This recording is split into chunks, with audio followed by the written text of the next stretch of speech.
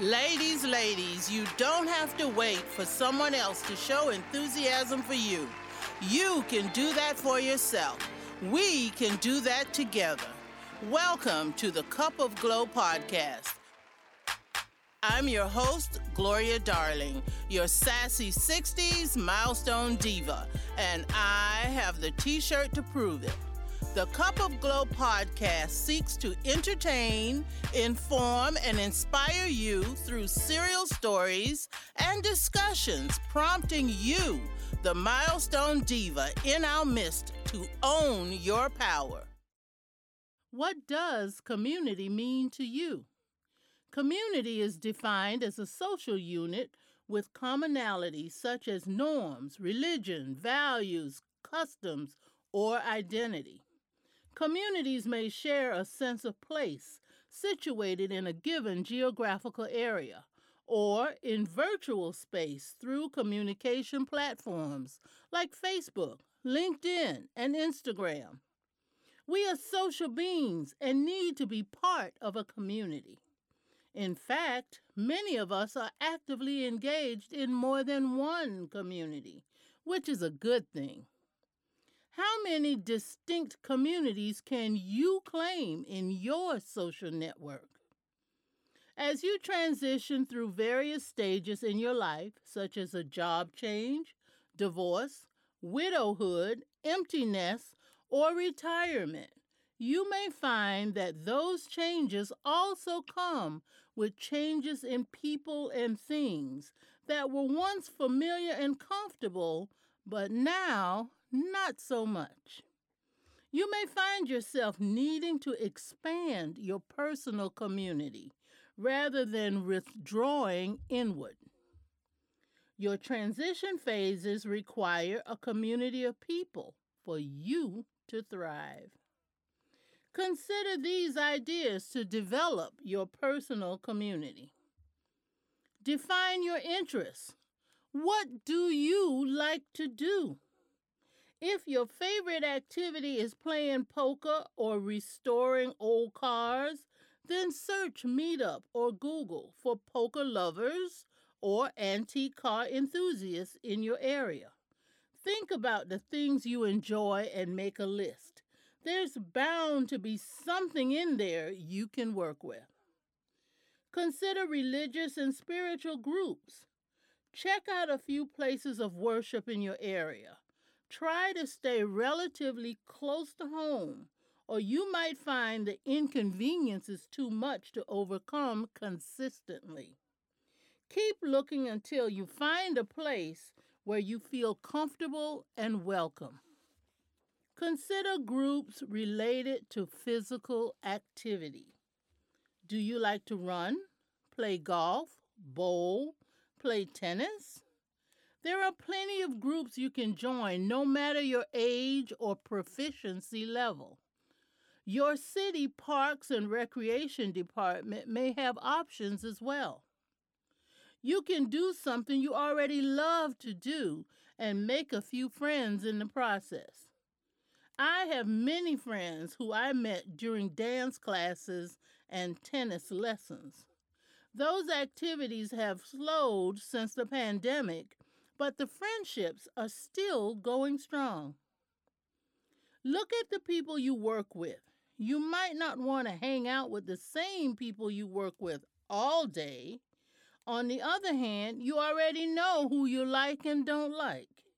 Maybe you could get a group together once a week for an activity. Take advantage of the internet to find people. There are many websites that cater to finding like-minded people for meeting and socializing.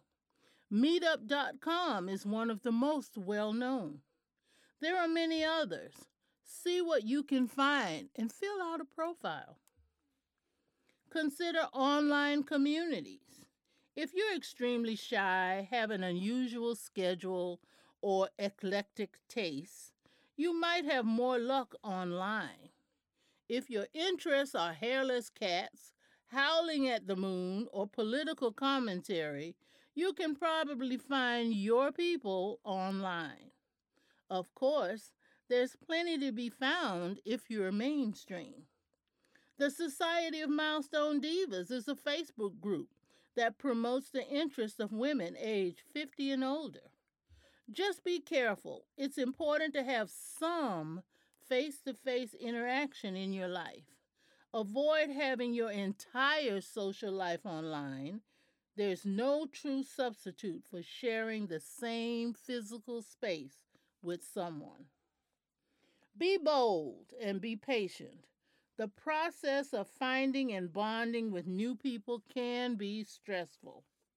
You'll have to use a little courage and be patient. It might take some time to find the right group. Build your skills. Avoid using a lack of social skills as an excuse to wait to find some new people.